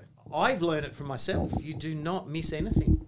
And there was nothing that Andrew could really say. I mean, I worked hard and I worked long hours. My dad went to everything, and that's what I want for the girls and the team. And even the guys in Port, Ed, go to this, go to that. You know, the kids will remember. So, but I think that this is, now you're saying, it's not about really whether we have a full team of girls or full team of men. It's about whether we have grown in our leadership to be able to handle them and understand them. Because I can tell you now, I'm listening to you and I've never heard this. We've known each other, mate, what is it now? 12 years, yeah? Probably longer, yeah. And I have never heard you saying that you get all your ladies to go to all their children's events at school. That to me is a big point. If leaders really understood that, oh yeah, okay, it's 2 hours that you waste. It's 2 hours they don't have to make prospecting calls. It's 2 hours that they don't have to go to a listing appointment. But Jesus, the memory that you're giving them, they don't have to go home feeling guilty that they missed out. And I think that that's the point that you have, your ability to really get close to your ladies and do these things. They make a difference. I'm listening to you. I was watching you, and it's only a podcast, so it's very difficult to see it. But the joy that you even had on your face when you said, we have a lot of fun at work. We do these things, you know. I think that's what people don't get. As a leader, one of our job is to create fun at work. But if you don't have fun, like, and even from my point of view, I mean, forget everyone else. If I had to go to a workplace where you couldn't have fun or a joke, and I'm the clown, you know, I am the office clown. I'll always be the first to pick on someone or stir them up and have some fun.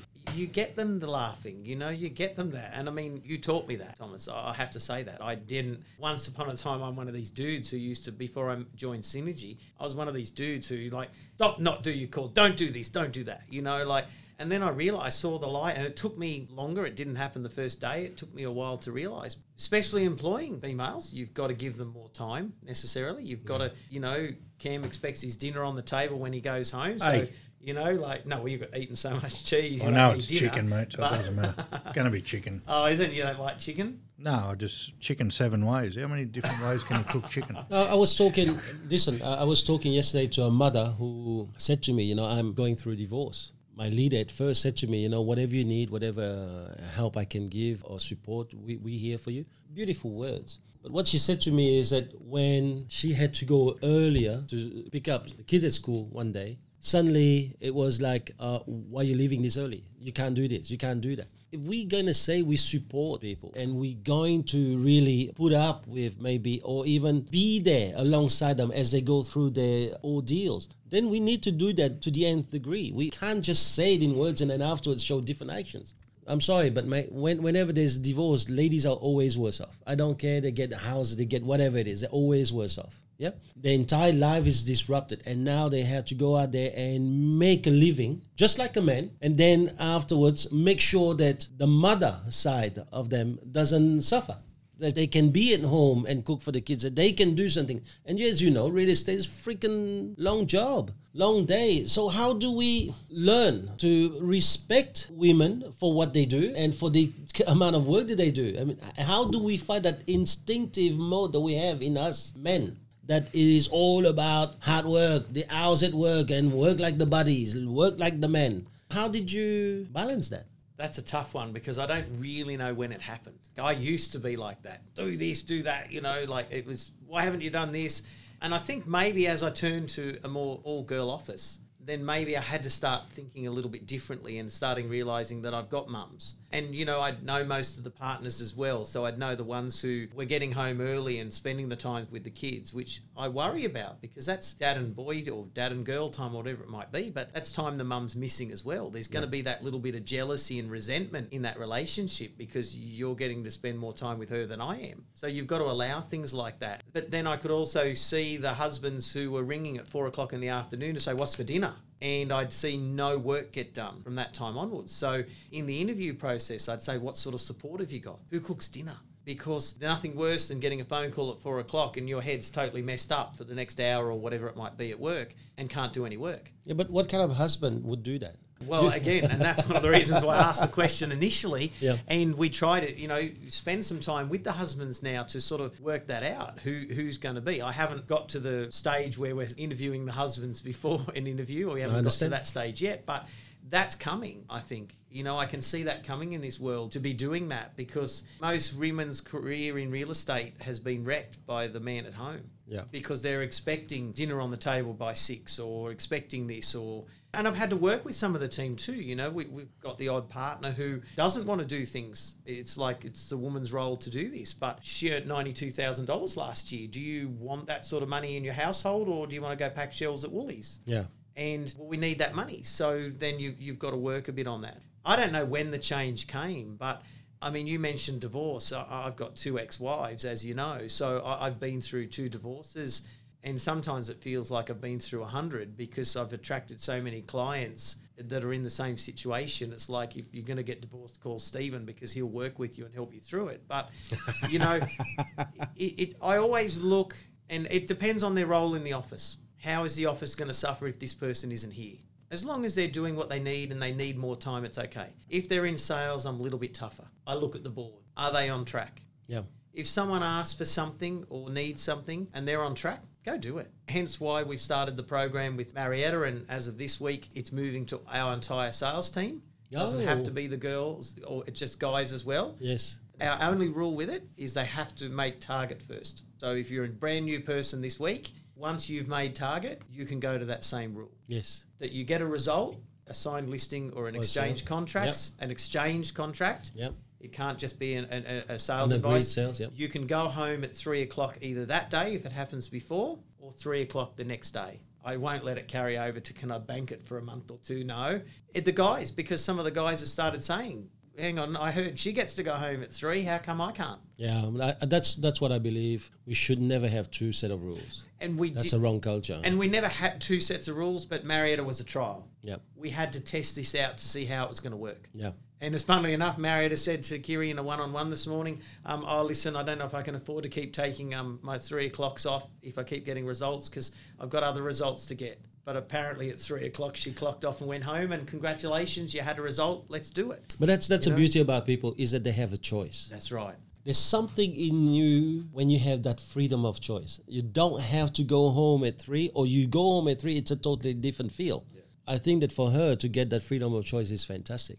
If someone, keeps trying to do it after, well, it's impossible. You can't get a result and go home continually and not be on target. Me, I don't care. You can give me 20 days of results every single day, and I'll give you a week off if you wanted to. I've got no problem. But you do 20 days of continued results in a row, you're going to be above target anyway, that's so it's not going to be a right. problem. So that's why I took back what I was about to say, because you're not going to help but be on target. But again, that was something that was your idea, Thomas. And I know a lot of leaders have fought you on it, and there's still people now fighting you on it. But I don't at all regret that decision, which is why we've opened it up to the entire team, all 4 offices. Yeah. Which really brings me back to leadership. Is that, listen, mate, in every day, in every ages, in every time, there's dinosaurs and the people who actually make it into Charles Darwin's book and evolve into something else.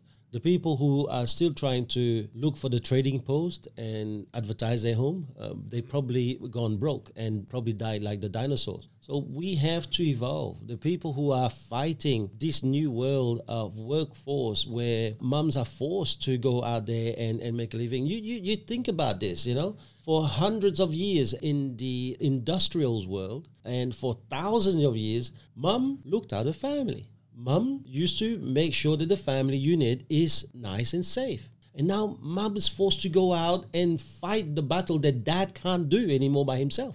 And suddenly you're now asking mum not only to keep on doing what is in their DNA to look after the entire family, but on top of it to go out there to now fight, to now hunt. And I think that is the thing that is really forcing great leaders to now think differently, to think different step if they are not going to die like dinosaurs, if they're going to evolve like great leaders, is that they're going to say, all right, what is reality? Well, reality has evolved, then I need to evolve. If I don't evolve, I'm going to die with the dinosaurs. That is the reality.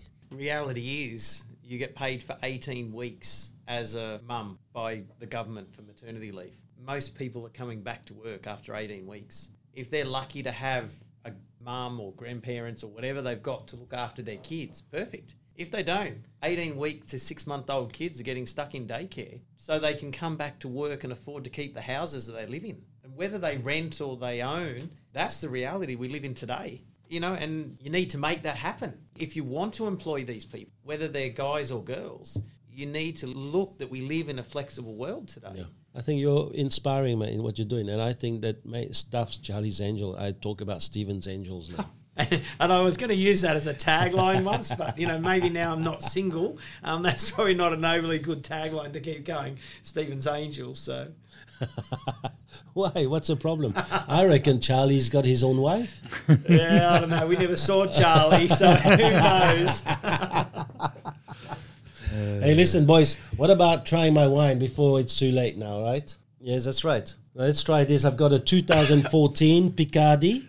And Picardy is a wine in a winery in Western Australia in the south of Perth. Actually, this is a family who spend a lot of time in France looking for the right grapes. I reckon, I don't know, I haven't spoken to them, but by the name of Picardy, Picardy is actually a region that is north of Paris, between Paris and Brussels, if you will. It's probably a climate more for cold type of wine, so Pinot Noir, probably even Chardonnay.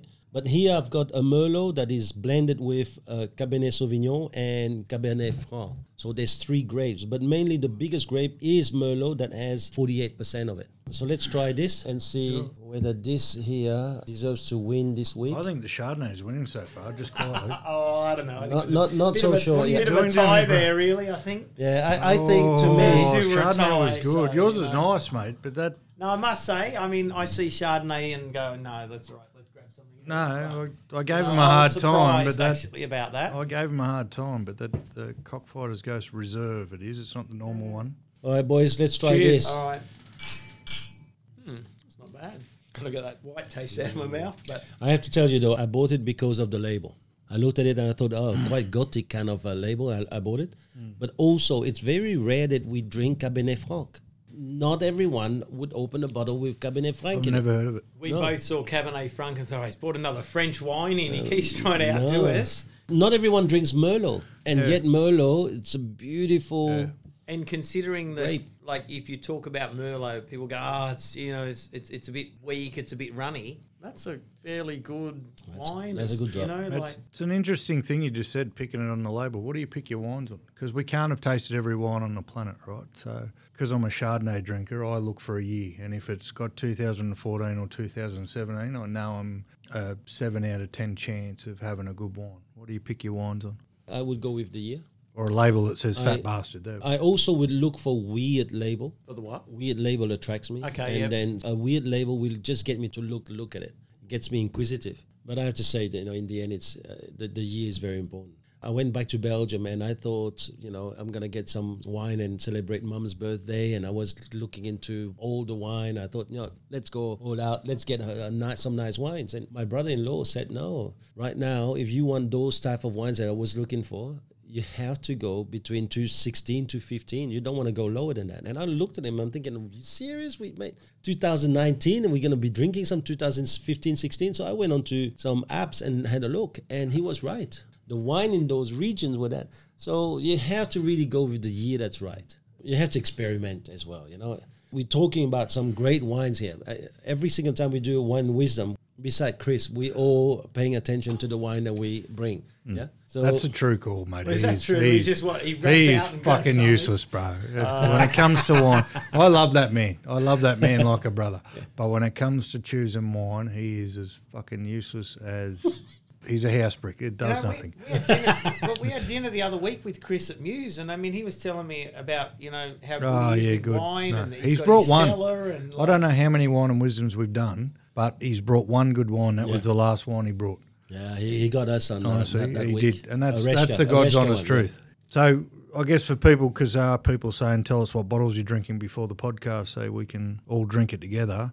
You're going to have to do some research on what style of wine you like and then what years were best for it. We know that in the Hunter Valley, 14 and 17 have been the best years for Chardonnay. Even 19 now they're talking Well, they're saying they've all been pretty good since 14, but 14 and 17 were the standouts. And in a couple of years, it'll probably show that 19 was as good as those, if not better. Semillions we know have to be a few years old before you can drink them. Oh, yeah. There's a few general rules. Otherwise, find a cool label, man, and try it. Yeah, if you drink a Semillon that is less than 5 year old, you're stupid. And just similar on own? Or? Semillon. Yeah. And wines can get too old. There's some people. Oh, definitely. Danola fell for this when we were at his place. This is a 2002 fucking blah, blah, blah. The cork had disintegrated into the wine and it tasted like urine. The poor bastard opened 4 bottles in a row and we couldn't have more than 2 sips of each. At one stage, I think one of the first bottle, he looked at me. He goes, "What do you think?" And I didn't want to say much. You know? He just raised his eyebrows like Thomas does and goes, "I'm there going." Thomas behind, don't touch. Oh, mate. You know, I was thinking back to just talking about a team and everything. And I think team is the wrong word because it's family. I don't think there's nothing I wouldn't do for any of our team. The sad thing at the moment is we've just got Jessica over something. Yeah. And between Louise, Di and Chris, who are my 3 partners in Port Macquarie, all of them have either just very, very freshly and over the last few months or over the last year have all got something wrong with their parents. Their mums and dads, apart from Lou, I mean, we're all sort of in that late 40s, 50s type bracket. Mm-hmm. Chris has got a mum, Di's got both mum and dad, and so's Lou. But in the last couple of days, all 3 have now got an issue with one of their parents. Right. Poor Lou is, dad's just been diagnosed with some cancer. Di's dad's been suffering with dementia, but I mean, she texted me last night at 10 o'clock to say he'd gone to hospital. It makes you realise that they're family. If I'd needed today, I would have cancelled this and drive to Port Macquarie. There's nothing I wouldn't do for a staff member. And I think that what brings you close and it makes you part of their family. I mean, we're having a lunch or something in a couple of Fridays. Oh, is it? Where is it? We can come to our office. I mean, the girls are cooking. I'm not sure about that. Oh. But, you can come down. It's all right. He just said you can't cook. Oh. He literally just said you can't cook. I don't need to cook because it's like... You just said the girls can't. You just said... the girls... You can come down. The girls are cooking. I don't know about that. Well, the trouble is what they were your words. No, but you know what makes it? They're about to draw in the next couple of days, and by the time this comes out, they'll probably already have done it. Yeah, they're about to draw a nationality out, and they have to supply something that they're told country and either meal or dessert. So. Someone who thinks that they're the best Greek cook in the world could actually pull out something that says Australian dessert, and they have to bring it in. So get the pavlova from New Zealand. Yeah, New Zealand. I've said before, and would say it again: if you're going to employ somebody, you sure as shit better be ready to treat them like family. Or what the fuck are you employing them for? Yeah. I don't get it. Why would you hire someone that you're not willing to jump in front of a truck for? Yep. Why? No, not everyone's built like this. There are people who are really, truly, fully Got to spend built. all day with them. Yeah, but they built in having a separation, man. There are people whose brain don't even have a connection with others. There are people, you look at the way that they treat their own children and their wife. I mean, there's no way they're going to treat their staff any different. Come on, guys. There's some different makeups. There's different stuff. I think for some people, you may think that you've gone overboard. You got an atmosphere that's nice, but this is now my question. Sometimes are we too nice that we can't really demand the best from people? Sometimes are we so nice that actually our people actually use us because they use that relationship as a withdrawal that they make, not you making, but they make. That's the balance, isn't it? I'm on the opposite side. Not on the opposite. Sorry, that's the wrong word. I'm more. Well, I've actually heard. No, I haven't heard that rumor. I was only joking that you're on the opposite side, but. You're a funny guy. It'll be the last time allowed here. But anyway. The reason I didn't speak the whole time you guys were talking about that because I'm thinking about how much I profess, everyone's family and even with my own wife and how many times I haven't upheld that end of the bargain as far as helping people in that situation, helping people spend more times with their kids and how many times I've been transactional, even though in my head I don't want to be that way, but how many times that's why I didn't speak. You gave me a lot of pause for thought.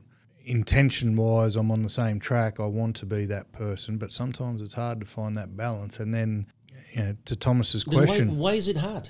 Well, because you still need to get the best out of people. We're still in a business for results.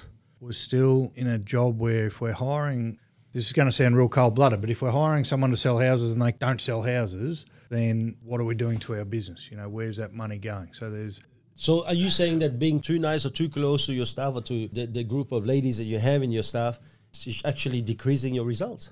I think it can possibly to some extent if it's not done in the right way.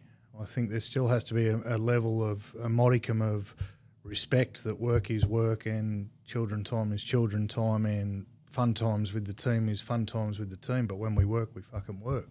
I'm a young leader and a young business owner who's still trying to juggle all those balls. Make as many jokes as you want, but I juggle my balls at least twice a day. But I wasn't even going to say a word, but I've got him, mate. just added it on, didn't he? Yeah. He didn't get You the listen to reaction, him, so- you think he's about to say something pretty serious. And then he does shit like this, man. yeah, well, you mate, life's too serious. Why so serious? Yeah, there's definitely a level and there's definitely a line you can cross where if you put everyone getting along and everyone having fun to the detriment of results, then business is not heading in the right direction either. So how do we find that perfect place where even the mothers and even, you know, going home at 3 o'clock fine with a result on the board? So that's the balance, right? You get a result, you can go home whenever you want or go home at 3 o'clock. That is the balance because it's result, but then is that transactional? You can only go home and spend time with your kids if you get me a result. I pay for you to work the whole day. Yes. So for me to sacrifice some of those hours, which I'm still paying you and you're going, it's not about transactional. It's about you earning it. And I think that this is the thing. I had 2 guys in my entire career that worked around me that I would say were the epitome of what I wanted to do in leadership. They work hard. They would be leaving the office sometimes that people would be scratching their head about. And they would just do things as if we were just family. But I always said to them from day one, you guys are my mate. But that does not mean that you have to use it against me. So as long as when we understand, when we working, we work. We do the best we can to make sure we get result. And then when we mate, we just mates. I mean, those boys used to come to my place, and Rennie can tell you, and have a meal in my place once a week. Sometimes they would just call and I'd say, what are you doing tonight? Oh, nothing. Oh, I come around. And so I'd have the 2 boys there. That was Brendan and Scott. But the 2 boys would go out of their way to make sure when it comes to result, never let Thomas down because that is our part of the bargain. I agree with Stephen. If I had to build a team, I only have women because I reckon they're the best sales lady. But there is something also in women when something doesn't go their way, they're the worst bitches, right? You ever had 2 women just having a go at each other? Like 2 boys. They'll have a go at each other. 10 minutes later, they go, mate, what's that listing? Can you give it to me? Mate, the lady's 2 years down the road. They still... So, you know, I mean, this is where... Then that means to me, maybe you're not bringing the best at the table. Maybe you're not bringing the best to work. Because work is an environment where there's stress, where there's conflict, where there's a lot of things happening, and we have to make things happen. But we don't always have it our own way. Well, what are you laughing at? What are you laughing at him? Yeah, I got something to talk to you about after this. It's like now we're going to have another session after the session, really. But I think Just someone holding a grudge, mate, over nothing. That was all. it was the thing. I think though is really if they stop laughing, if they know, I think they know. I think if you do it right, the line is there. Majority of our people are there to do a job that's either high demand or to do a job that's going to earn you money, like extra money, as in commission. People know their place of what they've got to do. We can have the fun, we can have, and we can be close. And I've got 4 business partners that are women. I feel for you. I'm seeing a theme here, mate. What is it? I'm seeing a recurring theme here. Well, why? Office of only women, it's only all women women. business Like, partners. Really, if you want to sit here and talk about the... I think you're mad. Mate, Someone said the other day... a guy, at least you can, if worst comes to worst, at least you can punch each other in the mouth and then have a beer afterwards, as Thomas said, Yeah, with see, a the woman. trouble is- With a woman, mate. Oh, The trouble is, you got to remember, love you, ladies. you know, I'm the guy that'll stand here and you go, all right, I'm going to punch you in the mouth. And it's like, bring it on. I mean, I'll see you in jail. But it'll be okay because I'm not a fighter. You know, I'll let you punch me back. No, but so I wouldn't. That's the difference. I would never... No, he'll call the cops, you in jail, I and then would you call- have to sell your that would home. me. I would call You'd the have to cops, sell your and home then and you're you're in trouble. gone, I mate. would never hit back. And that would You make know? you... That will make you think next time before you just... I'll hit back with words. What but I about would never- metaphorically punch each other in the mouth? And if you're going to Metaphorically, if you're going yeah, to but carry on really- about it, Really, then what's the difference? I mean, metaphorically, let's just have an argument. No, that's that's what I all mean. it's going to be, you know. So I think You if can argue with the guy. if you draw the I think you can argue with ladies. Do you know what? This is... You can, it's just not smart. Do you know why he gets on so well with the women? He's got a lot of female energy. He's got a lot of estrogen. Yep. right? So his female... No, seriously, he understands them so well, man.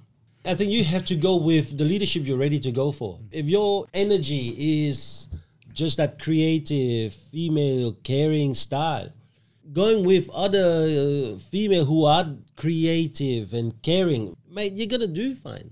But if you are a caring kind of dude and you're going to work with just guys like him, you guys going to butt head every single day. Mate, Don't talk about me like that. I would have fired you after a week. I'm telling you, I would have They fired should you. have fired me after all. I would have. And I would have asked you to freaking go and ask money from your in-laws or from your family and live for the rest of your life, right? Owing them What money. have I done to you? I've just No, I'm you've just just thinking fucking turned. No, I didn't turn. You've turned. I didn't turn. So it's different. He's had something to get off his chest. I could leave the room. Do you need a hug? Boys, Yeah, it's okay, mate. like, Do you see that? Or Come on, actually, you He guys could metaphorically leave the just room. punched me in the mouth. And now I'm like, Stephen, I don't want to hit you back. I want to fucking smash you. I'm just trying to get The thing Steve is, I think up.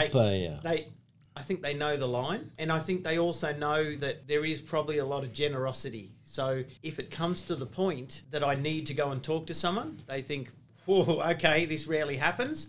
I could be in trouble. I don't do our one-on-ones. I did one-on-ones with the sales team when Kiri was on maternity leave, but now she's back. She does the one-on-ones. So I'm not there. I'll come in if I'm asked to come in if there's an issue, but I'm not the one sitting there. So I guess the other advantage I have is if I really can't do something, I'll go to one of the partners and say, I need you to do this. Yeah. And I'm the biggest softie in the world, but I will see what's right because I look at the team as a global. And if you're not performing or you're letting the team down, you're not just affecting me. Yeah. I'm a bit like you. I'm not going to jump out of a plane either. If I jump out of a Fuck plane, that. I estimate we've got about 28 staff who are going to suffer somehow if that plane goes down or I fall on the floor and die. Right. And you and I have talked about this before, the things we'll do and the things we won't, although you went in a plane, so you beat me more Mate, recently the other in New reason Zealand. I'm not jumping out of a plane for purely selfish reasons. I think it's stupid and I will die. I'm not thinking about what anyone But else I has. also think that I think What he's more saying is that globally. the parachute would not have the weight. Well, that's You mother. Do you know the weight ratio he needs? He needs a parachute that is in the good. shuttle. Yeah, good, mate. Good on you. Good on you, brother. Love you. You've turned. What are you? Yeah. So let me ask, right? So I'm going to ask you another question now, Stephen. You spoke about something earlier, right? We all have to go out of our comfort zone to improve, yes? yes. So hire a man. two marriages that have failed. What's going on with this one? How is it going? This one's going good. Yeah. Because I So think I've what learned is it? lessons. What is it that you've learned from the other two then? I'll go back one step further. You and Lisa aren't married? You're not married We're yet? not married. Okay. No, but That's what's working. When you live, well, I don't know. When you live with someone 24/7, I mean, really, it's Is just. there a marriage come in? We might have been out looking around at certain things on the weekend when we're in the city. Oh, So you never know. It's. I mean, what's this saying? there might be best man coming up, bro. Third time lucky. But I don't get invited to many weddings. I love you. Can I? Yeah, but you should know why you're not invited. Oh, I know why. you've been the I'm just trying to guilt people into it. You've been the bouncer at I've a lot been- of I've been the weddings, I bouncer heard. at many. Yeah, so just count those as ones you've been to. Don't even want to come to your stinking wedding. Don't worry about it. So I'm a stinking wedding now. No wonder Denola said he's not doing this anymore. Don't worry about it, mate. Let's What just wait till we've got a wedding to talk about. But I'll go back a whole step further. Yeah. This kickstart that we had this year, Yes. and I've changed a lot over the years. We I spoke mean, about that last you week. just mate. I missed that one. But this kickstart, I probably learnt more than anyone, and it was probably through bad behaviour, and it might have caused a little bit of trouble at home. But I suddenly realised that I hear what someone has to say, and I straight away go and tell them what my opinion is. I stop listening. Yeah. Part of that was because I was helping a lot of people as well. So I'd hear a salesperson say something and think, yeah, you're on the wrong track. Sorry, this is what you need to do. Yeah. It became in everything. And then, of course, we create our own children, but we create our own staff. So then I suddenly realised I watched and people are talking. People are shutting them down. What would you know? Oh, that's no idea. And then we're talking about other things. And I'm thinking, I created these people. I've done this. Yeah. And it all comes back on me. And I started So what you're saying is that you were watching your staff and you were looking at your leadership. I was exactly. I watched my staff, and then I watched what I was doing and thought, it's not their fault. It's all on me. Right. And then I watched another part of my team that did a whole exercise in a totally different way, and I thought, we've got the most positive people in the world, and then we've got the most negative people in the world, and I created that. Right. It was something that made me realise that it's something that's done. Now, what's caused issues in my past marriages is possibly sarcasm. Give us an example of sarcasm. I mean, because I don't think that Cameron understands it. He doesn't do shit like that.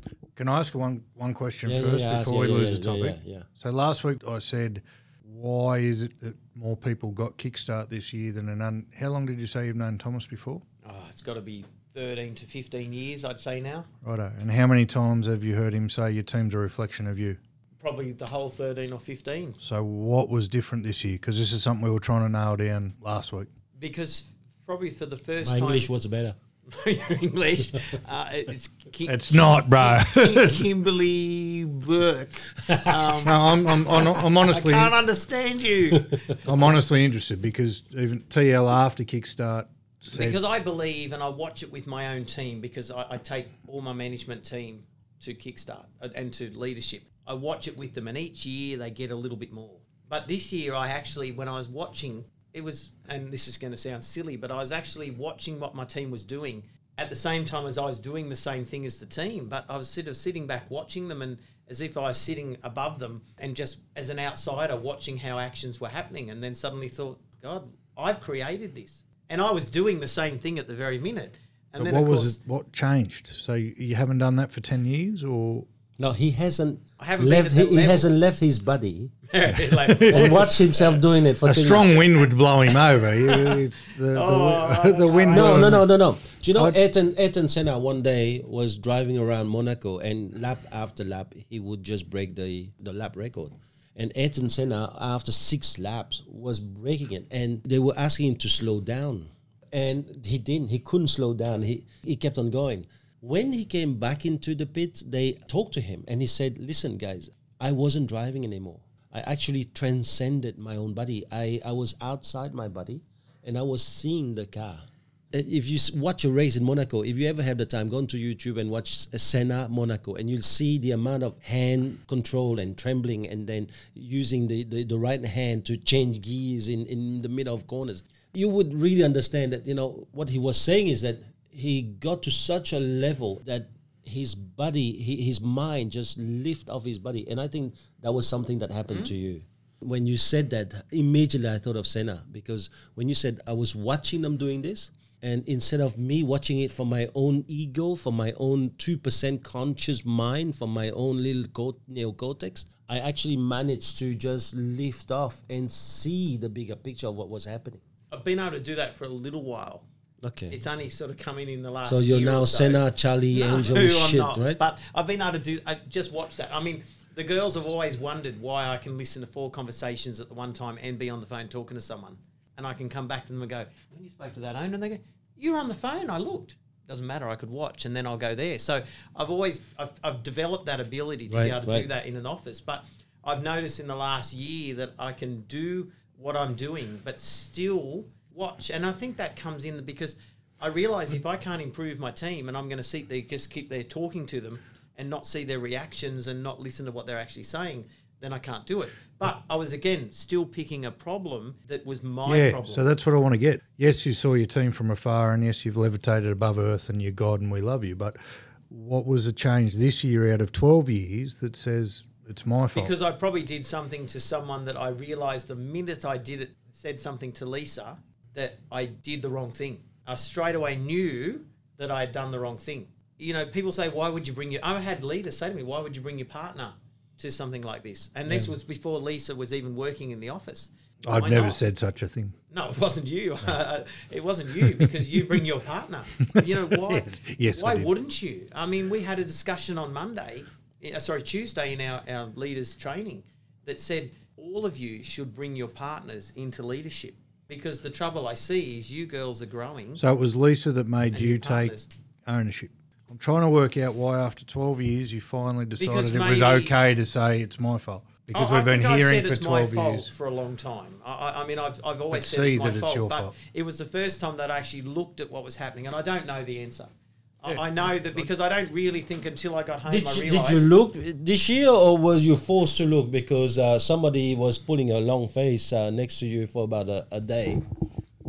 It's worth investigating. I was presenting. I saw it, man. Yeah, but I knew that. I knew. When Did you stuff up? Oh, I stuffed up. Yeah. Okay. Yeah. What was the stuff up? We didn't let someone talk. Someone gave their opinion, and it was just their opinion, and we're asking for advice, and we're going, "Oh no, that's not. Oh, what would you know? You know, you've got no idea." But it was just someone's opinion. Everyone's entitled to their own opinion, and I think that's the thing that I realised we're all too quick to do. You know, like Well, too quick to judge. we're quick to judge, but we're also quick to very quickly throw out our answer to you. What about listening to that answer and maybe it might not be my answer, it might not be the way I think, but what if it's actually right? And then you can go, you know what? I never thought of it like that, but we can do this. We could work that way, and you find a different way to adapt to. All right, if you listen to it, then you might have to go, actually, no, that was a load of crap and you're totally wrong. But you decide which way to go before you jump in and go, no, sorry, you're wrong. And I realise that. We've done that. And I've created people who do that because they mirror you. I think now back to the times where have I done that to a vendor? I've done that to a staff member. I've done that to my own family. How many ex-wives have I done that to? You know, but it's everyone's got their own opinion. And it's even to the stage that if you tell me how you're feeling today, Thomas, whether Cam and I actually think, you know, really, I think what fuck really. a I ask pussy, him 'cause you I'm know, a nice whatever. guy. It doesn't matter. That's how you're feeling. The biggest problem we have in leadership, and it's everywhere, not just in our industry and not just in our network, and probably back to marriage as well, is a lack of ownership over it's my fault. So the reason I'm quizzing you so hard is because if we can unlock the key as to how all of a sudden after 10 years somebody goes, oh, fuck, it's my fault, when you've been told it's your fault for 10 years, we can probably help a lot more people. I think if you're a leader, accept that everything's your fault. Have you been a leader for the last 10 years? Maybe not your fault, but that you You've play been- a you've part. been involved in You it. play a part in it. Like, you know, if someone fails, I believe as a leader, it might not be. I mean, look, the person could have been a loser and you picked the wrong person to start off with. Yeah. But It's your fault. that's right. That's why I'm saying picked it the wrong comes person. back. It's your fault. You picked the So, wrong person. it's a very good thing, and I like to probably end this discussion on this because it's part of this week. But we totally So missed. Just so you know, I have to say, yes, it is a great relationship I've got because we missed that. I jumped around and went to something else. No, we knew that. Great We knew relationship I've got. Learnt so many things over the years, and I've learnt to listen. Yeah. I've learnt to be there for someone, and we just click. So now go to how you want to finish. I thought you were talking about your we were, but your I jumped to partnership, and I something think else, that you know? Lisa is a beautiful person. There's nothing bad that I can say about Lisa. I think that it took you He's a slow learner. It's taken a lot of years two of my life. relationships to go through some of the stuff. Some of us are genius in certain things and maybe not in genius in other things. You're a genius in wealth building and maybe now you're a genius in relationship building. But I think that with Lisa, mate, you've got a freaking gold mine. No problem about I you. agree, I think 100%. Yep. you're going to be fine. One of the things I wanted to talk to you, though, you talk about people. How do you explain people who've been working for a company 4 or 5 years and then they're resigning not because they're going to something different, they're resigning because they feel you have let them down? What is that in the relationship between the employee and the leader, boys? Because we're talking about leadership, we're talking about all that stuff. What about, is there something that after 4 or 5 years of leadership, we can now say it's their fault if they go? No. I think you need to look at the circumstance. If I haven't left for a better job or to move forward in life in a way that makes logical sense, then no, it's not their fault. It's not. If the pain's great enough, it's not the leader's eventually. fault. No, if the person's not leaving, if someone's worked for you for 5 years and they're getting paid $50,000 a year and they're not leaving you to take a $100,000 a year job, as an example, then there's a very fucking good chance they're leaving because of something to do with the leadership that they've had. But then you said it's not your fault. No, it's not the person's fault. The person's fault. Okay. Because leaders always blame the person. Yeah. I think you need to look, though. If the person's a 100-pound gorilla and they always wanted, give me more commission, give me this, then they possibly had to go. Yeah, that's right. If They'll make the if you organisation weren't- better. If your leadership wasn't strong enough to control that person along the way, and you gave them more comm, you gave them this, you gave them that, Yeah. and before you realise that person earned like 4 times the amount of money that the company earned, and you Yeah. had the wrong person, they had to go. Yeah. How often does that last 5 years? And I'm asking this as a genuine question because quite often. really, Quite Okay. often, because it takes a couple of years to become a 100-pound gorilla. Okay. I'm asking Your because I don't second know. or third year is when you become a 100-pound gorilla. Year 400. 3, 400. 400. Sorry, I 400. was one after 3 months, mate. Yeah, and what do? They send you out to have your own office. You know, like, oh, you go have your own office. We can't have you. In here. Well, he's the only guy in Barara. Yeah. Surely, from a leadership and skill standpoint, it shouldn't take 3 or 4 years to work out someone's got the attributes of a 400-pound gorilla. Yeah, I know but we're getting to a some- different No, subject. No. But sometimes you just true. compromise because that person brings you $500,000. So you go, you know what? I'm going to have to put up with this. Right? So that's the only thing. And you don't have a minimum team of 4, so it's like they're the only person. You're I've got. you're taking hostage. You're hostage. Yeah. So you first got to decide if a 400-pound gorilla. You sometimes What have if to it's let it not? go. Then I believe it comes back to the leader, because were you close to that person? Did you have them in your home? Had you had them out? Had you been talking to them? Did you know their issues at home? I mean, if they left because they went to the next agent for a better deal, sometimes you can't afford to match the better deal. Yes. If they've stuck it out with you for 4 or 5 years and then something's happened right. where the pain has gotten so great that they can't do it anymore and you're looking anywhere else other than the leadership, then that goes back to what I was trying to get out of you before. What after 10 years clicked for you to say, this is all my fucking doing? Because I think it's been drummed into us anyway that it's all our doing anyway. Some So- people don't get it, bro. No, I Still know, won't get but it. it didn't. I probably heard it 15 years ago that it was my fault if someone didn't make it. But I'd go on, they're a loser, or you know, Thomas is there's full of always an shit. excuse. He's I mean, smoking. I don't think I've ever said that. But you know, I would always think, you know, maybe, you know, I think you're just ready to accept that next level. You know, and again, I watch my team, I watch my managers, and they're ready to step up. I You saw you that. just see the change in them and think that person just got it. And you see someone else change and you see someone who might have been only for a year or two, then someone who's been for a few more years, and then they change. But suddenly the person who's been for a few more years goes, and they watch themselves and think, I'm about to get beaten by some newbies here. I'm going to study a bit harder. And then they step back up. Yeah. So can everyone see what you see, I see, you see? No. I mean, it took me a lot of years to see that. You just need to be ready, and I guess you need to be open. What's the end result then for someone who hasn't got the click yet? Just keep studying and keep following the system. But how many people do you burn in between? Unfortunately, that's As long as they have money. that's life. You know, like you just, whatever you can afford. Once they run out of you money, know. maybe they'll change. I take it very personally, and I might take it too personally in some senses. You know, I said before, if I'm going to employ someone, it's my job to do the absolute best by them that I can for their sake, my sake, the business's sake. So when people leave, or when I have to let someone go, I take it to heart. TL will know, I very rarely blame the other person. I go through a whole heap of self-reflection on who, what and why. But others just disregard that completely, and it's always the other person's fault. How many people's lives are you going to take into your hands and then discard or burn before that click happens? I think sadly that's just a fact of business.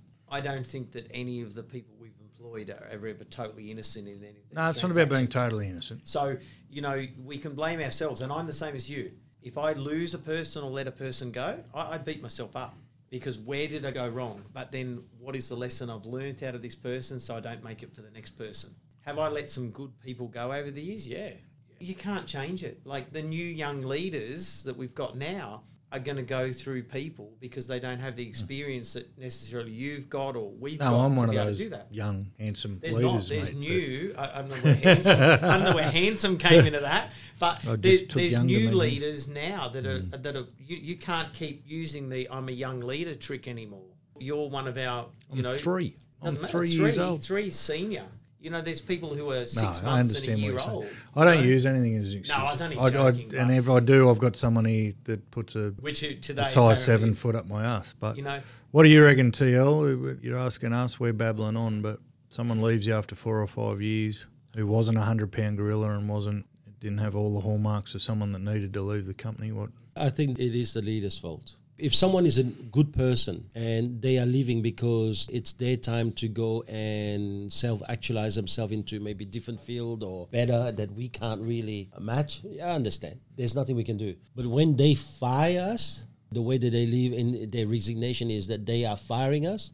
What they're saying to us is that you don't even deserve me sitting down with you and find a compromise. In that respect, what they are telling us is that we have failed in our leadership.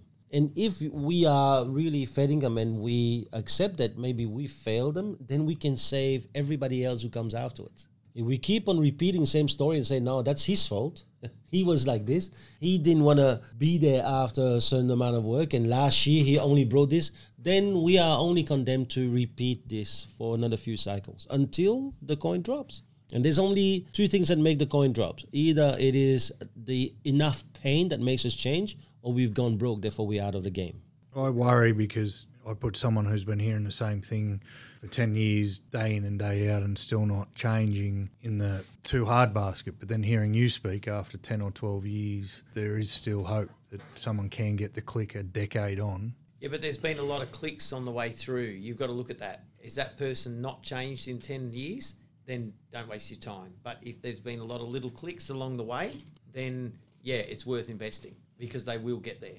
And I agree with Stephen. I mean, the big click he's had at Kickstart is maybe one, but it's a huge click that has actually been waiting to happen, only waiting for little clicks to happen first. In what we do, one of the biggest clicks you can get is, hang on, my team are me, or I cause this sort of thing. You would have had all those little clicks anyway, but in some ways I'm sure you wish you had that click. Oh, look, if 10 I could years have had ago that, and- I've been in real estate for 32 years. If I could have had that click 28 years ago, I'd be so happy. But It's very it hard was to the rate journey. clicks, but the ownership click where, Yep. fuck. No, this is I to think me. that's a small click. Okay, well, really? I think it's a really small click. For example, I realize I have an anger issue. It's a very small click. Been telling you that for 10 years and you've only just You clicked. haven't even been around 10 years. Yeah, but I've heard stories, mate. But when I catch myself doing anger and now do something about it right at that point in time, that's a big click. Yeah. A lot of us are actually putting the big click as the awareness. Awareness is shit, mate. It's just a starting point. But you can't start without it. I understand it, but don't make it a big one, because when you make it a big one, you're actually taking the responsibility out of it. Then you're going, well, at least I was aware of it. Next time I'll try and change it. No, I like that's that. bullshit. You have to really go to that next level. Awareness is when you see that the wall's coming. The big click is freaking push on the fucking brakes before you crash on the wall. Yeah. That's how it works. Okay. It's the never-ending questions. You mate. know, to me, it's more the people that we lost to someone else. What did we do wrong? And I mean, you know, every person that joins the Wisebury family becomes a friends on Facebook. And you suddenly see this person and think, that's not a Wisebury sign. What happened there? What did we do wrong? That's the questions I see when I see someone that's not in our family anymore and think, why are they not there? And they can't be no good because they've just got a big sold sign in front of a property and then they've got another one. What did we do wrong there? Sometimes I question it the other way. Like, none of the guys that have left me have resigned from my office, are still in real estate or went to another real estate job. So I sit there and go, fuck, I made life that hard for them that they've given up on the industry, that, you know, in one kid's sense, left school early to do his real estate license. Now he's studying to be a personal trainer. How fucking hard did I make real estate for him? Do you know in 32 years, I've only got 3 people that are actually in real estate that used to work for me. Yeah, I fired one person there working for another agency. Good luck to that other agency, but all the quitters. And I must say actually the 2 that do the best is because in those days I wasn't prepared to give flexibility and I didn't understand that their generation wanted flexibility. And now I'm sure they'd go, if they weren't doing so well, because they're actually good guys, they're nice people, I still speak to them, they would probably come back. Yep. But I had to evolve. It wasn't them, it was me that was the problem. But at the time, I was like, no, you do this, you do that. That's how we do it. We don't change. Now, you know, I'm sure they'd be fitting into our team so well. Oh, well, boys, I think we're going to have him back. I think he's actually You good. did quality pretty bloody well, bastard, mate. isn't I it? didn't mind that. Yeah, turned up with You not, kept me not quiet for too about bad 10 of a minutes, wine. It's only the Not too- wine. not I too didn't bad of come a back. wine. I mean, I always thought I had a face for radio anyway, or And podcasts. I think that his input's not bad. No, it wasn't bad. No, I personally would have to say, mate, your leadership has grown. So don't put yourself down. But yes, when you are working around a pool of women, you are going out of comfort zone every fucking damn day. We're not born with the way... Shit's not easy, bro. You call that shit easy. I fucking hate you. They're good girls. So All right. I appreciate your input. I think that it was very, very nice to have you around. We will have you back. Oh, thank Okay, you. because I think that there's more questions for you. Thanks, boys, for today. Well done. No, thank I you. think it was fantastic. Good chat. And thank God Chris didn't make it because we had Stephen. And some decent one. I'm a bit upset we didn't drink all the Chardonnay. I thought that was pretty But that's good. all right, That mate. was That's good, after but, like, some podcast, of man. us have to We're a drive bit home. we're a bit slow today, mate. Yeah, you've slowed us down. Next time, I'll You've So thanks, slowed us boys. down. Hey, and Good on let's you. go. Thanks, boys. See ya. See ya. Goodbye. Bye.